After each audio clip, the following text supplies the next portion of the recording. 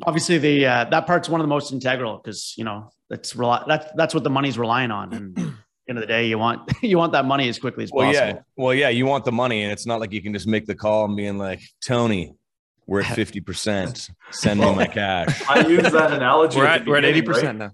Yeah, that pot of cash at the end of the driveway, because that's the common misconception on a construction loan. So yeah, mitigating risk, but at the same time making sure that we get the money to where it needs to go. It's a balancing act for sure. You're listening to the Ottawa Real Estate Podcast with your hosts, Paul Stevenson, David Warren, and Greg Campbell. Let's see what's going on in the world of real estate today. Hello! We're back, and I'm yelling. It's the Ottawa Real Estate Podcast. That music cut off quick today. I'm Paul Stevenson. I'm here with Greg Campbell. I'm here with David Warren. We got a special guest who's not here yet, but will be soon. Wow. I am one of the owners of Referral Mortgages. Yeah, let's go, Paul. Let's go. Also a mortgage agent. Greg Campbell, managing director, realtor, the agency, Ottawa. And David Warren, owner, mortgage agent at Referral Mortgages. Gentlemen, how was the weekend? I'm going to skip the sponsors today. We'll do that at the end. Let's get right into it. Weekend was good. Anna was away. My wife was away on the girls' trip, so I had my kids running around with me Friday and Saturday.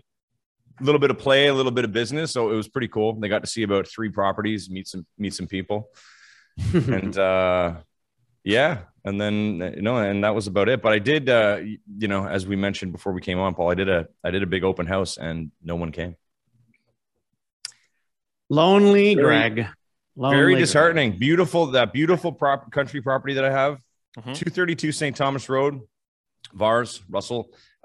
Please look it up online. 232 St. Thomas Road, 40 acres, single home with a guest house, massive steel outbuilding. You could do a garage for vehicles, storage for whatever you want to do in there. Private pond, tons of trees. Anyways, call me for that one. Check it out online. Big goose egg on the attendance. It's terrible. I had food. I had music. Nothing. Snacks. It's just me and Luke America just hanging out, eating food. Listening to tunes. Yeah. That's funny. And Dave, you had a party last weekend, didn't you? Up at the cottage? We had a little cottage shindig. Yeah, on Saturday. We haven't had one since we bought it in 2020. So we had a little band up there. We had nice. all the friends, kids and families up. It was a good time. Beautiful weather for it, so no complaints. Slept for about 11 hours last night to get the body back into shape. Good. Yeah. You need that. Default mode. Well, Yeah. You know what? And I think a lot of people were out doing summer stuff, because this weekend was like the first real hot weekend. People were in the lake or in the pool and, are just doing stuff. Yeah. Yep. Okay. Well, should we get into it, gentlemen? I have Let's to do say it. about the intro, I appreciate awkward pauses, which is why sometimes I just hold off on things just to see what happens. Makes us nervous, Paul. Those pauses. So we have a guest. We haven't had a guest in a while, actually, and we've been talking about bringing on a guest for many weeks. So we do have an amazing guest with us today, and I know people have been kind of asking us lots of questions about this, and we're happy to have Tony Cook with us today. So Tony Cook is the business development manager for Eastern Ontario for an organization called Pillar Financial Services. So Tony, welcome to the show. There he is, sitting on his farm. Yeah, it's rural themed, so as I'll get into it, but thanks for having me on. For sure. So maybe if you can, maybe just give our listeners an intro to yourself, Tony Cook, and then an intro into Pillar as well. Yeah, fantastic. Yeah. So for those of you who don't know Tony, I'm with Pillar Financial, BDM for Eastern Ontario. I do have a construction background. I spent 15 years as a general contractor, so I know the industry quite well. My kids really didn't want any part of it. I wasn't ready to retire, so I wanted to change and pivot and do something different. And lo and behold, Pillar came knocking at one point. And so for those of you who don't know, we're an alternative lender, and we have a focus clearly on, as you can see in the background, we do a lot of rural lending, rural first, but our real forte is construction finance, and we do a lot of residential construction finance. And it doesn't have to be rural. We do it inside the cities, a lot of infills. I know you folks do a lot of that. We focus on that. Broad scope all through Ontario. We don't have any real lending restrictions, with the exception of leased, Crown, and Indigenous. But yeah, I mean, 80 to 85% of our portfolio typically is construction finance. Pillar's been around we're coming up on 40 years, actually. So next year will be 40 years. Second generation run family business. Very unique. We're headquartered out of Charlotte Lake, Ontario. So we've been talking a little bit about the cottage. So even if I can't be to the cottage and I have to go up to the office, it's not really too bad. The patio out back, it's right on Charlotte Lake. And I'll post the odd picture on Facebook, and people will say, "It must be nice. You're working from the cottage." And I'm like, "No, actually, I'm working from the office." Yeah. No, that's great. I know, for those of you that don't know, Pillar focuses, like Tony said, solely on, primarily on construction mortgages. For those that are in the industry, you might have heard of them, or for some of you buyers. But I know it's a big challenge for borrowers and home buyers, to get construction financing, and the conventional banks, your big six, that the way they structure them from a qualifying perspective or from what's called a draw perspective. So as you're going through a construction project, your big six will typically have, different draw points, meaning points of time in which you can get funds for your build. So you have to get to 35% of the project complete, 65, and then 95% complete. And you're only getting money at that point. You're not getting any money in between. And so Pillar is, number one, really flexible on qualifying. As an example, just gave me an approval on a construction deal on Friday. It's a small construction company. They've only been in business for 7 months. So they incorporated in November of last year, and they were still able to do the deal for me with these borrowers. Whereas, your conventional bank, they're going to look for a minimum of 2 years history and the whole gambit. But in this case, Pillar will allow you to get construction funds on a regular basis. You can be, 10% on your project, 5%. I've had draws for clients at even 4%. You're kind of able to get money constantly flowing into your project. Because I'd say, coming from a construction background, Tony, that if you don't have money flowing into your project, you're kind of stuck, right? Yeah, absolutely. I mean, you hit a few points there that were very salient. I mean, at the end of the day, being able to that cash flow and mirroring up that cash flow with the contractor needs, right? Because really, at the end of the day, it's about keeping that project on track and getting it completed. So with having an unlimited number of draws, we can really work with the contractors and even the self builds out there to keep things moving and get things to completion, because ideally that's what we want to do. You mentioned, you're working with the builders, only have 7 months in the business, and that's fine too. We'll look at that. I mean, we can qualify that client looking at the background as well. We are able to have people that are incorporated use our services as well. So we try and keep it broad spectrum. Again, we've had about 40 years to develop what we think is a pretty good solution or platform for it. And a lot of the contractors that use us really love using the system. So I would say that, I mean, we deal with this stuff a little more frequently probably than most of our listeners. So maybe if we can even take a step back and just go through, I think there's a lot of misconceptions about what the process to getting financing for construction looks like, Tony. So if I'm just a regular home buyer and I own a home currently, but I have this dream of building my dream home on Charlotte Lake, what are the processes? What do I have to do to get to that point? How do I get the land? How do I actually finance it? What does that process look like for someone who has that dream of building their own home?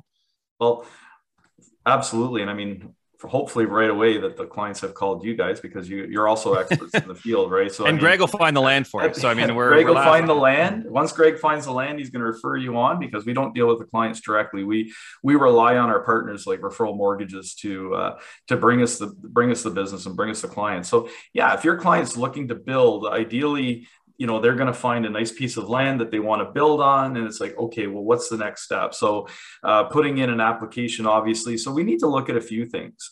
First of all, we're going to take a look at the land itself. Then we're going to look at, hopefully your client at this point has some plans put together so that we can take a look at the land and the plans to determine, what's this house going to be worth once it's done, right? So, maybe it's worth $1 million when it's done. That's great. So we'll end up to 75% of that as if completed value. So as you mentioned earlier, David, we're talk about the draws, and construction financing is draw based. The biggest misconception with construction financing is clients think that there's a big pot of cash at the end of the driveway that they can just dip into whenever they want. It's not the case. Typically, if they own the land outright, we can do 65%. We can pull the equity out of the land to get them going on the build, okay? So backing up again a little bit, we wanna look at the land. We need to get an appraisal done in order to find out what we're working with. Then we need to look at the full set of plans.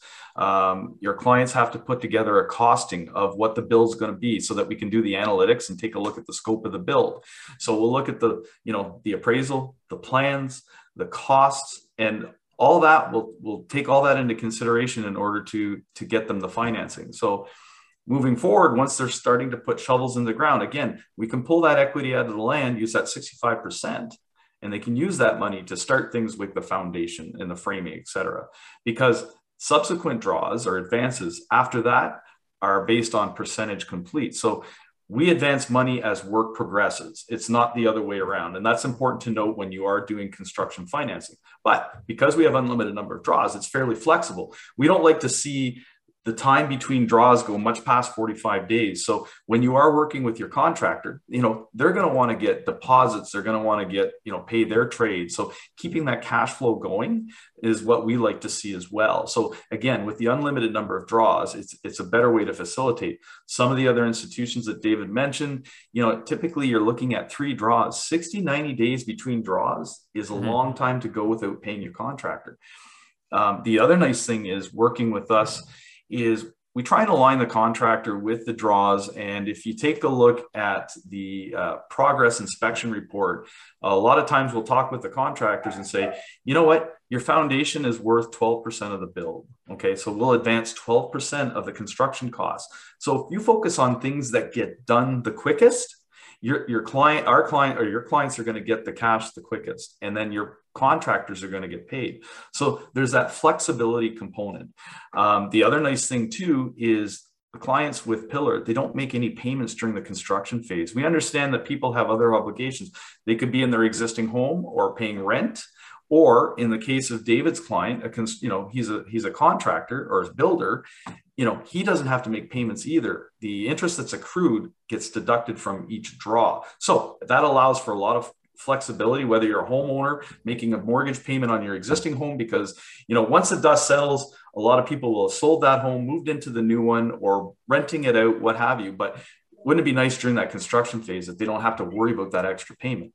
Same goes for the contractor. Contractors want to focus on paying their sub-trades, getting their materials, and not having to make Pillar a payment during the construction phase. Makes things roll a lot easier.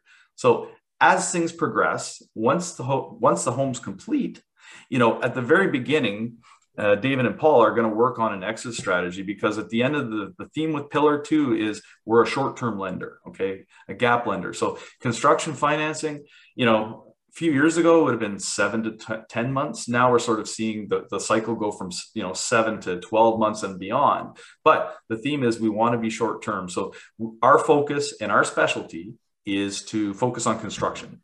Once the build's complete, David and Paul, they're going to transition the client back into the traditional lending stream. And I mean, that gives the client flexibility, because not all lenders will do that. They'll say, fine, if you want to come to us, you have to lock in for maybe a 2, 3, sometimes even a 5-year term. Whereas with Pillar, we understand our lane and we stay in our lane. Short term, get the construction done, and then you can take that client and get them back into the mainstream. The whole key is to get the house built on time, within reason, budget, within a budget reason, and move them forward.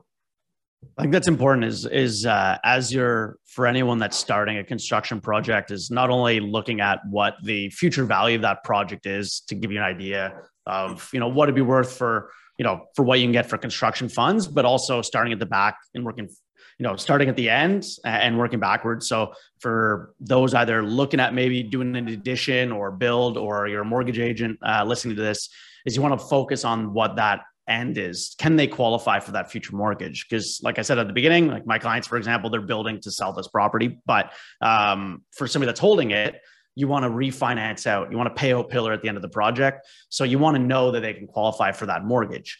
It's going to be challenging if these guys that I'm talking about for my clients, as an example from last month, they're 7 months in business. So we're qualifying them on their last 6 months bank statements. That's not going to fly with an A bank. So if they're trying to get refinanced out with a green bank at the end of it, they're not going to qualify. So, you want to make sure that you have and you set those expectations up front, especially in a raising rate environment like we're in, like we've talked about, rates going up and Bank of Canada kind of doing that future. If it's going to be a 7-12 month build, kind of looking at what does that qualifying maybe look like in the future. So just making sure your clients can qualify at the end of it, and working backwards and then figuring out what kind of funds they can get. But they have a really good program, and one that, not really anyone else does extremely well. And I think, for those that are going out shopping, even with Greg, looking at maybe something that's in rough shape, and needing some updates. Like I would imagine, I know this right now, there's a lot of inventory, but I imagine, Greg, you've been out shopping last year when the market's going crazy. You probably saw a lot of places that clients are like, well, I don't have too much money, or I don't have the money to do this big addition. I have enough for 20% down, but I'd like to do 200,000 addition, but I just can't manage it. I would imagine you probably always came across properties like that. Yeah. I mean, depending on the buyer, I mean, most of my guys that I work with just tend to kind of want things done. They just want to walk into a home and be like, oh, paradise, there's nothing to do. But I do have a few who are looking at stuff, and, it's it's interesting.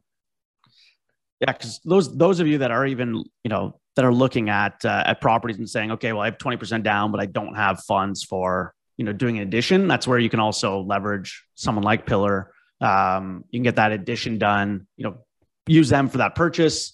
They can do that, plus improvement, if you will, for that, couple $100K or whatever. And then again, refinance back out with your traditional bank afterwards. So you don't kind of have to be fully restricted on what type of property you're interested in. Yeah, that's very cool. Tony, I know people probably have heard the term Tarion. Like we deal with a lot of, Tarion licensed builders and so on. If someone is, again, they're building for themselves, or like Dave's client who is a contractor, they want to do it on their own. Can you just explain as well the difference between, building with a Tarion license and building without one? Yeah, absolutely. I mean, I won't go into too much detail with Tarion because obviously that's an entity in itself. The way we look at things, if it's a self-build or a contractor build and the client's going to live in the house or rent the house and they're going to stay there for a year after completion, we don't require them to have Tarion. It's when they are going to build to flip it, or maybe 3-4 months after living in it, they're going to go ahead and sell it. That's when they'll need to have Tarion. And again, there is a bit of a challenge. Some lenders, so we've talked about exiting the client to a regular lending stream. At the beginning, it's important to note that you have to check your exit strategy and make sure that lender doesn't require Tarion. So a good builder, a good reputable builder usually has Tarion. And on a personal front, I think, in my own opinion, is that Tarion is a good thing because, if you're looking at buying a home and one has Tarion, one doesn't, it just, to me, it's good to have that warranty. It's good to be able to have that level of protection. But some people self-build, they're going to stay in the home. They know the home, and that's their choice. But in terms of Tarion, those are the parameters in which we look at it, and in which I think Tarion looks at it too. I think is it not kind of been put into law, at least in Ontario, that if you're building to live in, occupy, or as a rental, by law, you do not need Tarion, but if it's for resale immediately, by law, it has to have Tarion. Yeah, and I think there's a misconception from a lot of builders. There is a bit of a misconception there, and we try and point that out to the clients because I'm like, look, if you're trying to buck the system, so to speak, you can get caught. I mean, there's hotlines out there, there's snitch lines, that kind of thing. So, and we've seen it happen before. We're trying to educate our clients as well, and that's big part of construction financing through myself or through both you, David and Paul, is educating the client, making sure they're aware of everything and what they need to know. Mm-hmm. Yeah. Cause there's if they if you're building without Tarion on the project, number one, someone like Pillar is going to look for that warrant, like that you have Tarion registered on that property anyways. You can look up on Tarion's website, you can look up any builder, any numbered company, any project address to see if there's Tarion on it or registered. So your bank that's doing that refinance, or if you're going and selling it and listing it. So if you're a realtor and you've got a builder that doesn't have Tarion and you go to list it, the bank that's doing that new financing on it, knowing that it was just built, is going to go on Tarion's site and look up whether there's a warranty. And I've had clients that have gotten declined. Like they won't, Scotia won't finance it, et cetera, as a new build if they know there's not Tarion, because they know by law that you're supposed to have this. Exactly. And it's kind of that, like you said, that added protection, right? Yeah, and that's how we cover it off. And you folks have more experience with the other lenders out there in terms of what needs to be done. So all these types of things, they need to be sort of settled up before a shovel even hits the ground. Mm-hmm. And what would you say some of the pitfalls you see from, I'd say from borrowers? I'm not going to say, it being positioned properly with you from a mortgage agent, but from borrowers, what pitfalls do you see from borrowers that they've been approved with you guys, they're going through a project, they're going through a build, that they, that what you see is what happens to them that slows down a project, or that, becomes an issue during a build that people should be cognizant of? Yeah. I mean, in terms of pitfalls, one of the things we like to do is address those right up front. So in order to, again, there's the education component, making sure the client's aware of what they're getting into, and really hammering down and qualifying that client so that, David, we can avoid a lot of the pitfalls. Can they really afford to build this home? Everybody gets that, they have that property, that forever home that they want. And we want to make sure that they're well educated. And that's a huge pitfall when people come to us mid-construction, where they thought that they can handle everything themselves. And then, they start to get into trouble. A lot of the A lenders won't look at the build if it's in progress, whereas we will. So really educating the client, I think education is the number one pitfall where clients don't understand what they're getting into. So to be able to get that client, sit them down, be able to go through it with them. And I know you guys do that all the time, and making sure that they know what's going on in terms of what to expect. Cash shortfalls or just budget shortfalls are another big pitfall, understanding the budget. So up front, we want to make sure we hammer out all the financial details, because once that build starts, the client doesn't think about they don't want to think about the financing aspect. They're thinking about fixtures. They're thinking about the kitchen, the tile selections, all the things that go into the build, and hoping the schedule's on, and, is weather going to delay this? So we make sure that we, dot the I's and cross the T's when it comes to educating them and making sure all the financial stuff is in place and in order for them to move forward. Because the other pitfall with that is the cash flow, is making sure that the client has, contingency funds to bridge the gap between draws. Because again, remember I said that the advances are based on percentage complete or work that's been done. And sometimes the clients will have to dip into their own resources to bridge that gap. And I recommend, 25 to 30% of the overall construction cost, they have that money set aside. But those are the big ones. I mean, understanding your contractor, making sure you know who your contractor is, and understanding the conditions and their terms of their contract, really digging into it, making sure that they do their due diligence on their contractor. As much as they do due diligence going to you folks to understand that, are you the mortgage broker or the agent that I want to use? They really have to hammer that down with their builder as well. Mm-hmm. Yeah, I think I know we've talked about. Oh, go ahead, Greg. Oh, thanks for. You're going to talk. Greg was going to speak. Do you find that, does that happen? I mean, I'm sure it doesn't happen frequently, but it happens. Like people get halfway through a build, 3/4 of a way through a build, and then it's not working well, and they just have to bail on the whole thing. No, not if it's from the beginning, but yeah, there's been times where people have come to us mid construction, and that's when they've tried to take on too much for themselves and thought they could handle things. And it does happen from time to time. But we spend a lot of time there seeing what we can do to get them back on track, get them back into the groove and be able to finish, whether they need to, get money from us or refinance on their existing properties of that nature, When it comes to, if things fall off with the builder, yeah, that can be problematic. And a lot of times there's not much we can do there. I mean, home builders are at a premium right now. If you're mid construction and your builder, and you have issues with your builder, yeah, there's a bit of a challenge there, because what are you going to do to finish that build? Mm-hmm. I mean, these contractors aren't sitting at the end of your driveway waiting to scoop up and save the day kind of thing. We're not there yet. I will say, Greg, I've definitely seen it a number of times, especially going into the pandemic, of people, using savings or leveraging a HELOC on their existing home to build, or liquidating investments. But then when materials, they're doing a self build, meaning that they're the ones managing that project and they're hiring all the different sub trades. They don't have necessarily the experience in managing a budget like that. They think that, your construction budget includes your stove.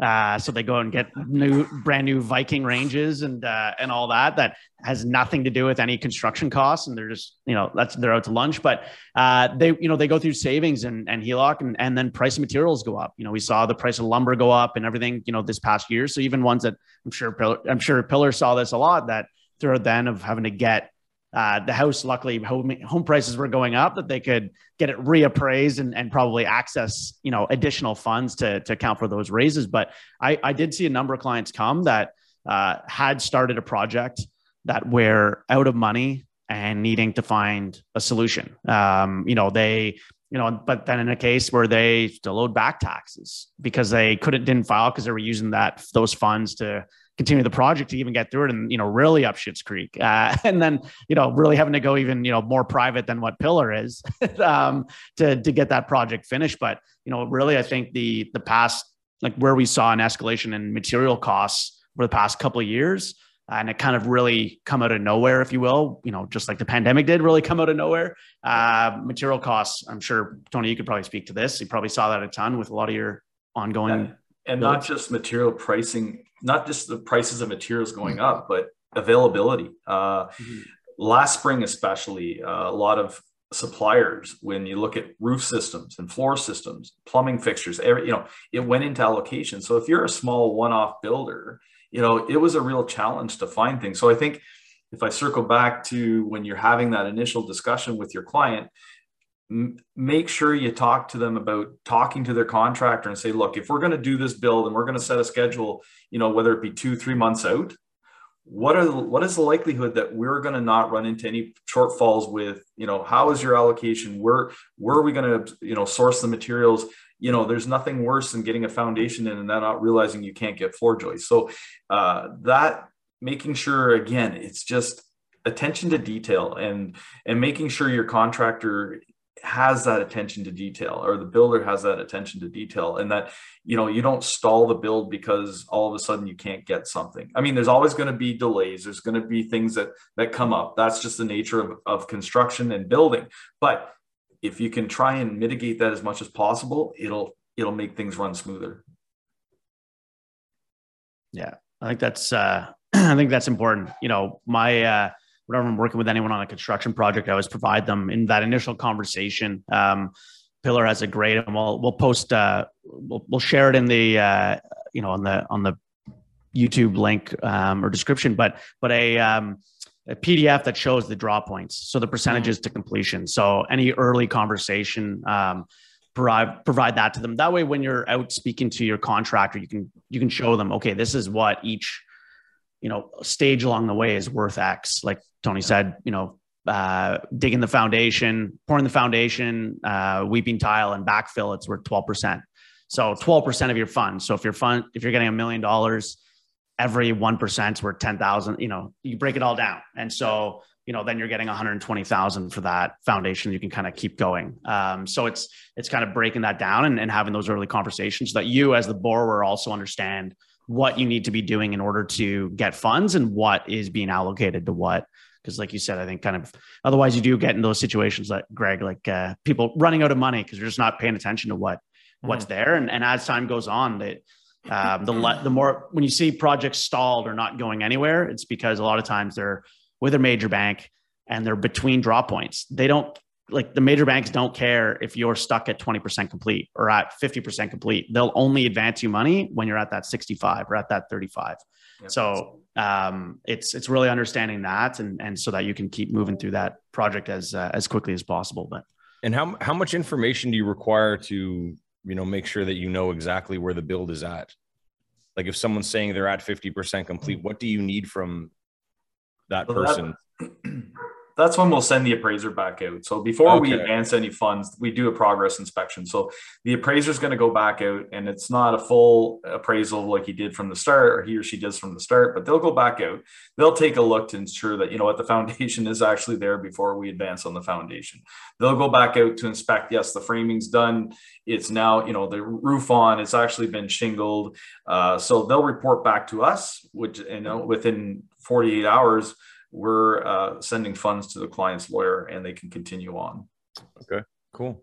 Yeah, that's that. We need to do that from a risk perspective as well. So, and how many appraisers do you have on staff basically? We don't use staff. We have an approved appraiser list on our website. So, there's pages of, depends. We have a bunch all over Ontario that we can use. So you just sort of tailor to the region. And I mean, as David and Paul can attest, I mean, the challenge these days still is finding an appraiser that can be done in a timely fashion. I think that's why Greg was asking. That's why I asked the question, because I just assumed that you just must have had a couple of guys that are ready to go. Yeah, well, we have an appraised list. We have an approved list, and those appraisers are well versed in how to look at not just, looking at a home, but being able to interpret plans and be able to put future value, because that's where, that as if complete, that's a future value. The risk is, okay, are we going to get to that future value? So they are well knowledgeable, well versed in doing that type of an appraisal for us. And typically we'll use that same appraiser. So, the one that does, or you always want to, they know the project. You don't want to be switching appraisers throughout a project. So the appraiser that does that future value, they already know the plans. They know what's supposed to be built. And so, they already know where the project is. So, when you're doing those draws, your broker's just calling that same appraiser. They're going out. They already know, they've been out there maybe less than a month ago. And so they can they're on site quickly. They already know the foreman that's there. They've already been introduced. So it's really is a quick process. And they're just taking that template that Pillar has that we provide up front of okay, this is what each draw is worth, or each step along the way. This is what plumbing's worth. This is what electrical rough-in is worth, final electrical. And they're just going through and analyzing the project and comparing their last report and notes to that updated. And like I said, within a day, they're getting us that report. We're flipping it into Pillar and funds getting released. But it's something where it is pretty quick. If you're getting somebody new out, then it's a long process. They're not sure. Wires are getting crossed because they're not, familiar with the project. But you kind of use that same person from start to finish, and it really does make for a quicker and more seamless process. Yeah, makes sense. Yeah, obviously that part's one of the most integral, because that's what the money's relying on. And at the end of the day, you want that money as quickly as possible. Yeah, you want the money, and it's not like you can just make the call and being like, Tony, we're at 50%. Send me my cash. I use that analogy. We're at 80% right? Now. Yeah, that pot of cash at the end of the driveway, because that's the common misconception on a construction loan. So, yeah, mitigating risk, but at the same time making sure that we get the money to where it needs to go. It's a balancing act for sure. And from all of our experience, I think we can all say plan properly from the beginning, get someone to actually manage the project for you, get a notable, experienced contractor to do the work. Don't try to, as Dave said, don't try to manage it yourself to save the, whatever it is, $10,000 or $15,000. It's going to cause you many headaches, many delays, probably more in interest and payments and everything else. Right. So just do it right from the beginning. It's funny how, a self-build can go off the rails. Now, we just don't allow anybody to do a self-build. We'll absolutely qualify that person. And I have the experience to know if, do you know enough about what you're doing in order to do that? Because you're absolutely right. Trying to save that 10 grand can cost you 30, because and there was a case where, and we took over the process for a mid build, and the framing package showed up and blocked the concrete truck to be able to pour the foundation. So these things, if you don't have the proper skill set for this, it can actually cost you money in the long run. And it's, the whole point of coming to us is you're not going to attract builder. You are saving money, but you have to line things up properly, as Paul says. Yeah, we actually had, I know I had a client that was a contractor as well. And this was probably 4 or 5 years ago now, maybe even longer. I don't remember exactly, but we sent you a list of everyone that was going to be working on the project. Like, this is the framer and their experience. This is the tiler and their experience, because it's a self-build. So like, show us that you know what you're doing. Right? Show us you know what you're doing, or that the people you're hiring know what they're doing. And we'll go from there. I mean, somebody who's maybe worked a job that has no experience in construction whatsoever, they might be project management, but that, in order to understand, you have to understand the process, and that's just not enough. So we definitely will make sure that the people doing self builds know what they're doing before we'll allow it to happen. Now, what if you've watched a lot of HGTV? Does that qualify you as You know what? It's funny. We get a lot of questions, and years ago, somebody gave me the Mike Homes on Homes book, and I'm like, I hope you're not insulted. I said, no, absolutely. I want to know what the clients are out there and what they're reading and what they're getting into. Yeah. So there's a lot, a house being built in 30 minutes on the show. You just don't realize the lineup of trades down the street and how long it takes. And David, Paul, and Greg, you guys have been doing a podcast, about editing and stuff like that. So yeah, no, that doesn't, somebody watching an HGTV special doesn't qualify them to build a house. Yeah. That's awesome. Well, listen, Tony, we really appreciate you coming on, and obviously giving a little bit of background as to Pillar and kind of that construction process. I think for any of you listening, whether you're a mortgage agent, a realtor, borrower, I mean, don't be dismayed. Kind of sounds more complicated sometimes than it is. Just, really reach out to, like Tony said, a mortgage professional that knows this space, and they'll be able to help guide you and provide you those details up front, and be able to, really then pass that information along to someone like Greg that, can help you find that lot or that property that, an area that you're looking at building, and help you acquire that property to, tear down and build that dream. But it's really important to work with professionals and lenders like Pillar that really know what they're doing. Because there is a big difference between someone like them and your traditional bank with just, an advisor that, is helping, that's never done construction before and doesn't know that process. And it really does to save a couple thousand ends up sewering your entire project and costing you tens or even hundreds of thousands. It's the classic people cutting corners. Yeah. Yeah. Ending up in a nightmare. For sure. Exactly. Well, Paul, should we get in the mood boost? Yes. Tony, I know you've listened to the show, so you probably know that we do mood boosts at the end of each episode. Couple jokes, get people on the right track for their day. We actually had a few people. We had one comment last week. He said, "Can you guys please release the show earlier so I can listen to it on the way to work?" Oh, and to him, I say, "Listen to it on the way home." No, we the reason why we did that too is because we know everyone, like a lot of podcasts do release them first thing in the morning. So we wanted to actually release it at a separate time so that, people can kind of stagger their listening. So I have 4 today, maybe 5. We'll see how the first few hit again. Number 1, why do bees have sticky hair? Oh, that's a good one. Because they use a honeycomb. Yes. Use a honeycomb. Yes. Well, those are bad jokes for sure, right? Oh, yeah. I had someone ask me, is this pool safe for driving? I said, it depends. This is one of my personal favorites. Once upon a time, there was a king who was only 12 inches tall. He was a terrible king, but he made a great ruler. And I'll end on this one. Number 4, what does a thesaurus eat for breakfast? Synonym toast crunch. Oh, yes. Synonym toast crunch. Yes. Wow. Great stuff. I liked it. Thank you to Tony for coming on. Thank you to Pillar as well for being such a great partner of ours. And for educating us always and all the agents in the industry. Thank you to North Brew, northbrewcoffee.ca. If you use a promo code podcast, they're going to give you 20% off your coffee order. And also, if you're listening, please subscribe, please like, please review, share.